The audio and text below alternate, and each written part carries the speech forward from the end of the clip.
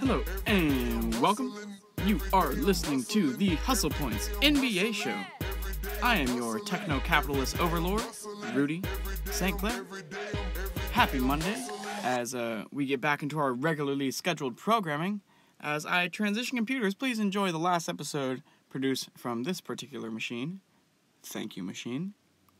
Today we are going over two great games, one of which happened in the NBA, and of course, it is a Memphis game, and one of which happened in the NCAA March Madness tourney. And yes, this is the one and only week where I am allowed to talk college hoops, even though I'm not really a fan. And of course, we have something I wanted to share with you guys in the unnamed segment. It is a relatively brief and comical little segment, so I hope you enjoy that. And then finally, we get into 7 seconds or less, where at the end of every show, I give you 7 headlines and reactions, plus a hot take in under 48 seconds, giving you the news that you need and nothing that you don't. So, let's go ahead and jump right into this whole Memphis situation that this team has put itself in, because I was feeling very hopeful. For a couple weeks. We won 6 of our last 9 at one point, including an incredible overtime victory over James Harden and the Houston Rockets, where he scored 57 on us for the second time this season, shooting 18 of 39 from the floor, that's 46%, and 9 of 17 from 3, that's 53% almost. But it was not James Harden who was the hero of this game. Oh no, because if you didn't pick up on it, I said that Memphis actually won this game against Houston, who is undeniably a much better team, but we pulled it out because Jonas Valanciunas was an absolute hero. He scored 33 and 15, plus the game-winning free throw that was following up a missed Mike Conley floater, and Jonas was fouled on the putback attempt. I am more disappointed than I am excited to win a close game, honestly. Mostly because following this sort of victory, which, again, put us at 6 of our last 9, really helped our momentum towards being exactly the 9th worst team in the league instead of any better or any worse. If you don't understand why that situation is the way that it is, I've explained it many times before in this podcast, but I'll give you the quick rundown. Basically, this draft class is weak. We would like to convey our pick to Boston to pay off that debt in a weak draft class. And the best way to do that, because it's a top 8 protected pick, is to come in 9th to last.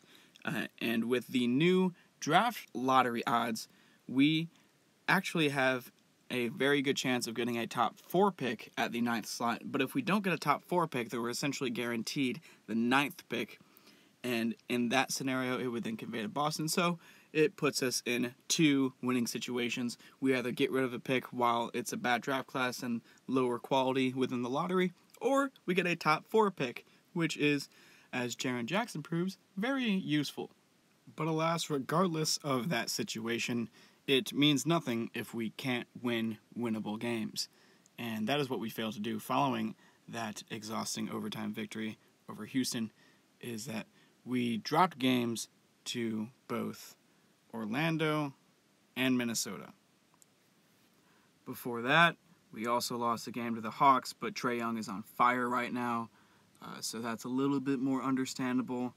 But we lost to the Magic after just beating them a couple weeks ago, and even before then, we're losing to teams like the Bulls, the Cavaliers. The Clippers are an exceptional team, so I won't hold us against that, but we lost the Bulls twice. I mean, are you serious? Memphis, we need to win. Those are winnable games. So, if you really want to convey this pick, I understand that the players and coaches don't really care about that type of thing nearly as much as management and ownership, but win. Please just win games. I know it's not easy. It's a lot easier said than done. But, man, it hurts to have such a significant victory with such a cool moment with Jonas Valanciunas exploding and winning us the game. But then just lose to Orlando for the second time in a couple weeks, and then Minnesota. You know, we don't have very many games left. I'll tell you every single game that Memphis has left. We have a 2-game home stint starting tonight against a couple tough teams in the Thunder and then the Warriors the day after tomorrow. And then following that, we have a 4-game road trip where we go to Phoenix and then the Clippers, Portland, and Dallas. That's over the span of almost a week. Then we come back home to face Dallas again. After that, it's just 2 games left, one in Detroit and one where we're hosting the Warriors to close the season. Now, if you're keeping score at home, I see one easy-ish win in that whole list. I hope that we can beat Dallas twice. That would help us out a lot, especially with where Dallas sits in the standings, kind of competing in the range of that 9th slot, even though they don't have any particular interest in getting the 9th slot. It's really just a Memphis thing, but there are a couple teams ahead of us, as I said, and Dallas is one of them, so it'd be nice if we could take them down. If we could sneak one against the Clippers, that would be fine and dandy, and I would love to beat Portland just to say what's up to Noah Patterson over at 503 Blazers fans. And then, I don't think we're going to beat the Warriors. And then the Pistons are the most unpredictable team in basketball, so I'll just count that as a loss. So I'm seeing a maximum of 5 more wins. And if that's enough to get the 9th seed, then great. Not the 9th seed, but the 9th spot in the lottery, then great. But if it's not, then that's no good, and it makes me nervous, and I don't like it. So, with that being said, I'm ready to stop being nervous and ready to talk about this NCAA game. March Madness. Is it good or not? What's up with that? Nah, I kid. I watched Duke versus UCF as well as some other college basketball games, but I've honestly already completely forgotten about all but watching Ja Morant get his ass handed to him by Florida State. They apparently just let Ja do whatever he wanted to and isolated the rest of the team out of the offense. So, worked out for Florida State. They got the dub, advanced in the tourney. Top prospect, Ja Morant. I hope his name's Ja and not Jay or something else. Because I've been saying Ja the whole time like his name's Jahlil Okafor. Remember Ja? Remember that can't miss, potentially number 1 overall pick who slipped to number 3? You know that guy? So yeah, Ja Morant got eliminated, but UCF versus Duke. Taco Fall versus Zion Williamson. Incredibly entertaining. The last-second victory on an and one on top of Taco's head by Zion. Not a dunk, though. So if you placed a wager on if Zion was going to dunk on Taco, if you bet for it, then I'm sorry. But if you bet against it, then good for you. Good for you. You might have made a little bit of money. Because it never happened. Zion did not dunk all over Taco, but he won the game with the and one over him, which got Taco to foul out, which allowed R.J. Barrett to recover the offensive rebound after Zion missed the go-ahead free throw, the game-tying free throw, and then R.J. Barrett came down with the rebound and got the go-ahead put-back tip-in. Oh man, was it an exhilarating game. UCF, very defeated. It was incredibly competitive the whole time. There was never any massive comeback effort. I believe maybe at one point, I might be confusing this with another game, so if I am, then hit me up on Twitter at NBA_Rudy and let me know if I'm wrong about this. But I believe UCF trailed by 14 for one very brief period of time, and then they narrowed it to 8. But ultimately, it felt like a very competitive game the entire time. I'm pretty sure I'm confusing that with another game. Honestly, all the college basketball just blends into me, unless it's Zion or some other incredible athlete, physical specimen like Taco Fall out there. That's why I remember this game more than anything else, is because this is the physical specimens on the floor are so much more talented than everyone else on a college basketball court. I mean, Zion is a man amongst boys. The man weighs 300 pounds and jumps 45 inches in the air, and that is little to no exaggeration. Taco Fall is literally 7.5 feet tall with, I think, an 8'4" wingspan. I've seen many different claims about Taco's wingspan, but that is something to gawk out for sure. But ultimately, it was not the physical presence of monolithically large athletes that make the March Madness period of NCAA basketball entertaining. No, it is in fact the effort of all of the players on the floor who are so emotionally involved in the game that it feels like it's higher stakes than any NBA regular season game. And even to the casual fan, it's noticeable how much more heart these student athletes play with in March compared to the pros, even in the playoffs come May and June. It's funny because to me, as someone who really appreciates hustle, it feels odd to knock anybody for hustling too hard. But so often, that's what I see when I watch college basketball. I watch guys working too hard to make up for their loss of talent when talent just isn't enough. It honestly just reminds me of the Grizzlies, because everything does, and how we were one of the hottest teams that isn't in the playoffs anyway until Charlotte and Orlando came along and just had to do good and push for the playoffs. Damn Eastern Conference. But hey, at least they're getting paid. You know? Regardless of their effort, they're getting paid. A lot more than any NCAA student athlete can say. Everyone's been really outraged at that commercial by the NCAA, portraying the life of a student athlete as something which is fun, happy, and glorious. When in reality, the busy schedule on display of the commercial is probably one of the most hyper-intense workloads that you could even get as a young person in that sort of that demographic, if you will. You know, I'm not saying that there aren't people that work harder on Earth or in America or whatever, but amongst young people, NCAA student athletes are some of the most loaded, busy, hardworking people there are. And they don't make a dime. It's really a shame. The NCAA is a big, greedy organization, and this commercial essentially just flexed on that in the most subtle way, because I believe the tagline has something to do with the word opportunity. I try not to remember big ads that piss me off. And it's like they're saying, hey, come generate us millions of dollars. You see all these ads happening right now in the March Madness mania, which I guess madness is a subset of mania, whatever. You see all these dollars getting produced? Well, we're not going to give you any of it, student athlete, protagonist of this commercial. No matter how smiley and hardworking you seem to be, you will only be paid an opportunity, not dollars. Even though less than 1% of NCAA athletes go on to play professionally, and honestly, if they're playing at a super high level, I feel like there is a very high risk for student athletes to prioritize the athlete part of the student athlete tag. The student athlete moniker is mostly a euphemism for unpaid professional athlete, if you ask me.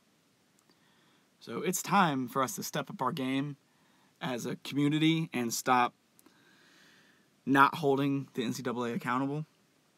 So here is this, a proposition.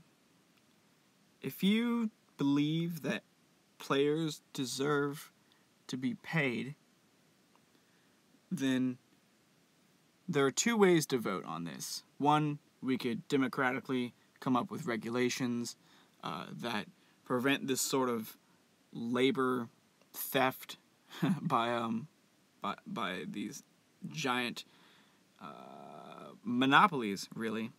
Or we could go about it the capitalist approach and simply not contribute dollars or attention, which is basically a mechanism for generating dollars if you don't understand the nature of advertising. So either draft legislation if you really care about this shit. Maybe I will. Maybe we all should. Or we just stop paying attention to March Madness. It's a loser factory. Cinderella stories are ultra rare. Sure, maybe you care about your team, and maybe you'll watch your one specific team of the college that you went to or whatever, the college that you root for. That's honestly acceptable. You know, you have good reason for that. Motivation beyond just entertainment. But if you're flipping through the channels and you see an NCAA event happening, whether it be March Madness or the College Football National Championship or playoff or whatever, don't support the theft of wages from the stars of the show that is being put on to entertain you by being entertained by it. Once viewership declines, they do research, they being the NCAA and whoever else is concerned. They do research into why, and they figure out that's because there are active consumers out there like me and you who choose not to pay attention to things they disagree with or they deem fundamentally immoral. And I think it's immoral to pay student athletes an opportunity because they work too hard to not be paid real money. I've met student athletes from non-major programs who say that while you don't formally get paid, you do get paid in a way beyond just opportunity. There's things like housing and meal plans, things like that get provided with the college experience most of the time. Maybe not most of the time, but, in your typical imaginary college experience, you imagine a mess hall in a dorm, right? And, maybe there'll even be a stipend for an NCAA player that gets paid under the table. A small one. I'm not saying those things don't exist. But what should exist is a regulated, bona fide system for paying the stars of the show. They don't deserve this. They work too hard. And I hope in the future that you can consider this next time that you think about flipping on March Madness, just to see what people are talking about. If I've done a poor job of convincing you to stop paying attention to March Madness, then let me put it this way. Zion alone is worth so much more than just exposure or opportunity. Because that's what's happening here. The NCAA pays athletes the same way that small media outlets pay wannabe up-and-coming journalists in exposure because they don't have any body of work yet. So they give them the opportunity to showcase themselves on a large stage, or at least a larger stage than what they think is accessible otherwise. This is why I think that there should be another league for this. I mean, just think about it. Who is sponsoring the rumored Zion Cam? Where is the cut of the Vanilla Orange Coke and Pizzone money for the players? I mean, it's absurd. These tournaments generate so much revenue for the NCAA. Just the tournaments alone, not to mention the rest of the regular season and every other sport. Just this tournament generates millions and millions of dollars. 0% of that goes directly towards the players.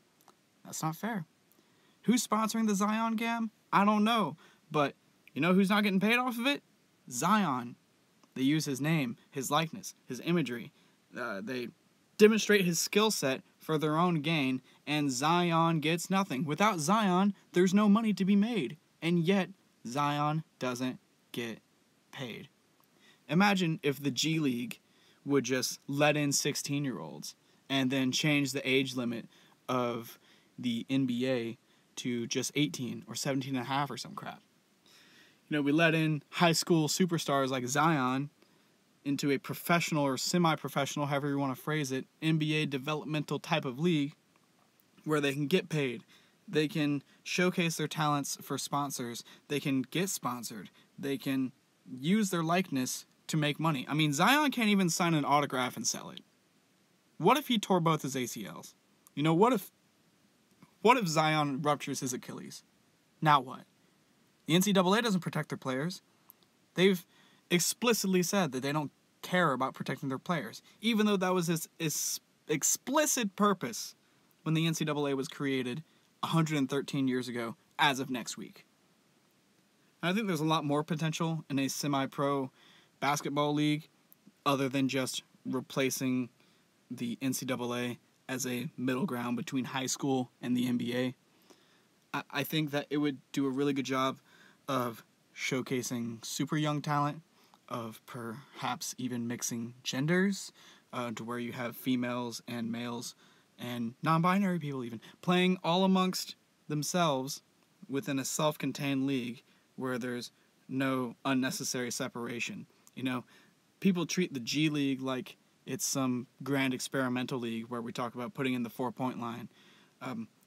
Why not do a little bit of feminist experimentation and see if we can save the WNBA by simply merging it into the NBA or the G League? I feel like it's honestly offensive to say that the WNBA and the G League should be merged together, but it comes from a place of sincerity. So if you want to inform me on the more ethical, moral, feminist view, or you want to tell me that feminism is dumb and I'm dumb for thinking it's a good idea, then hit me up on Twitter at NBA_Rudy, and we can talk about it. You can even join the Bucket Discord server by checking my pinned tweet and scrolling all the way down. But that's the only way. That's the only way. I know I said in the original Bucket Discord server debut episode, if you're a longtime fan, you'll know this. I said I'm going to put the Bucket link in every description of every show and every video on the YouTube channel, just everywhere I can, but just maybe talk about it barely and just leave the link there and see who's engaged enough to realize what's going on. But instead, what I'm going to do is I am going to talk about it, but I'm going to only put it in one location. I'm going to tell you where it is, and it's up to you to go and get it. It's an interesting way for me to do a little bit of testing on how engaged my listeners are, because I love you guys. I really do. If you're listening to this show right now, then you really, truly support me and care about at least a little bit about my opinion. So I appreciate that more than anything else. So we're going to get into the highlight segment of the week. It is actually a tweet where we check in on the NCAA control room, quote-unquote control room, during the final moments of the UCF and Duke game we have been discussing, where Zion gets the N1, blah, blah, blah. It's a bunch of guys in a room wearing suits, and the main man talking that you hear is mashing on some keys. I'll let you go ahead and just take a listen. It is very funny. Duke's about to get eliminated. I'm already on it. 3. I'm already on it. Don't call that. Give man one. Oh, good. There it is. There's that one. All right, listen. We're not in the clear yet. We cannot let Duke get eliminated. Now, Taco's out. He fouled out. But they still have one more play. They're probably going to give the ball to Taylor, and he's probably going to go do his signature move, a bank shot to the right? But right when he goes to do the bank shot, I'm going to move the rim. I'm going to make sure that they will not get them out. But I'm going to do it right when, so the fans do not notice. Perfect timing, I promise you. All right, so let's see who they give the ball to. All right, they gave the ball to Taylor. Taylor's coming up to the right. There he is. I'm about to move the rim. No! There it is! Right there! That's March Madness. Duke is not getting eliminated. That's March Madness right there for you. Good job. Yeah, that's March Madness. That's March Madness. All right, so without any further ado, let's get right into 7 seconds or less. The segment starts right now. Jason Kidd is rumored to be a lead candidate for the Lakers' head coaching job in 2019-20. In my opinion, Kidd needs to be ousted from the NBA for being bad at coaching and bad at humaning.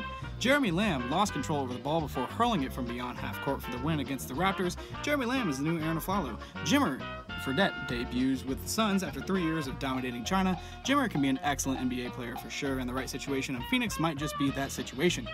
It's March, and Tom Izzo is making the rounds on Twitter for a clip of him yelling at a player while being physically restrained. Violence is bad, okay? Kyrie uses the media to call out his team for the millionth time, and the dude needs to get back with LeBron already or just go to New York. Lonzo and Big Baller Brand break up over $1.5 million missing, and honestly, those shoes are probably hurting his ankles, man. Isaiah Thomas returned to Boston after changing teams 3 times, and he's the new D-Rose. Yeah, I might have gone over about half a second there, but look out this summer, or maybe sooner, maybe later. I'm not exactly sure yet, but I'm working on a long-term project around Isaiah Thomas, founded on this hot take that I had. It's really not that hot, I think, but I think some people think it's a hot take. But the idea is founded on the concept of Isaiah Thomas being the new Derrick Rose. He just needs a lifeline thrown out to him just the way that D-Rose was thrown a lifeline by Tom Thibodeau. I think the chances of him rejoining Boston this upcoming offseason are higher than most people would think. Like, you might think if there's like a 1% chance. I think there's like a 50% chance. I mean, it would be phenomenal. It'd be a hell of a story. Because the story so far is one of the best in basketball. And I will be telling it from front to back, beginning to end.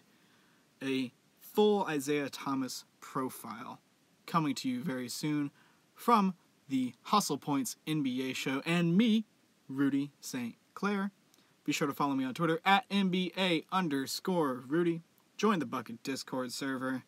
Subscribe on iTunes or wherever else you get your shows. And when we get 100 iTunes reviews, I will read them all out loud on a show just for you.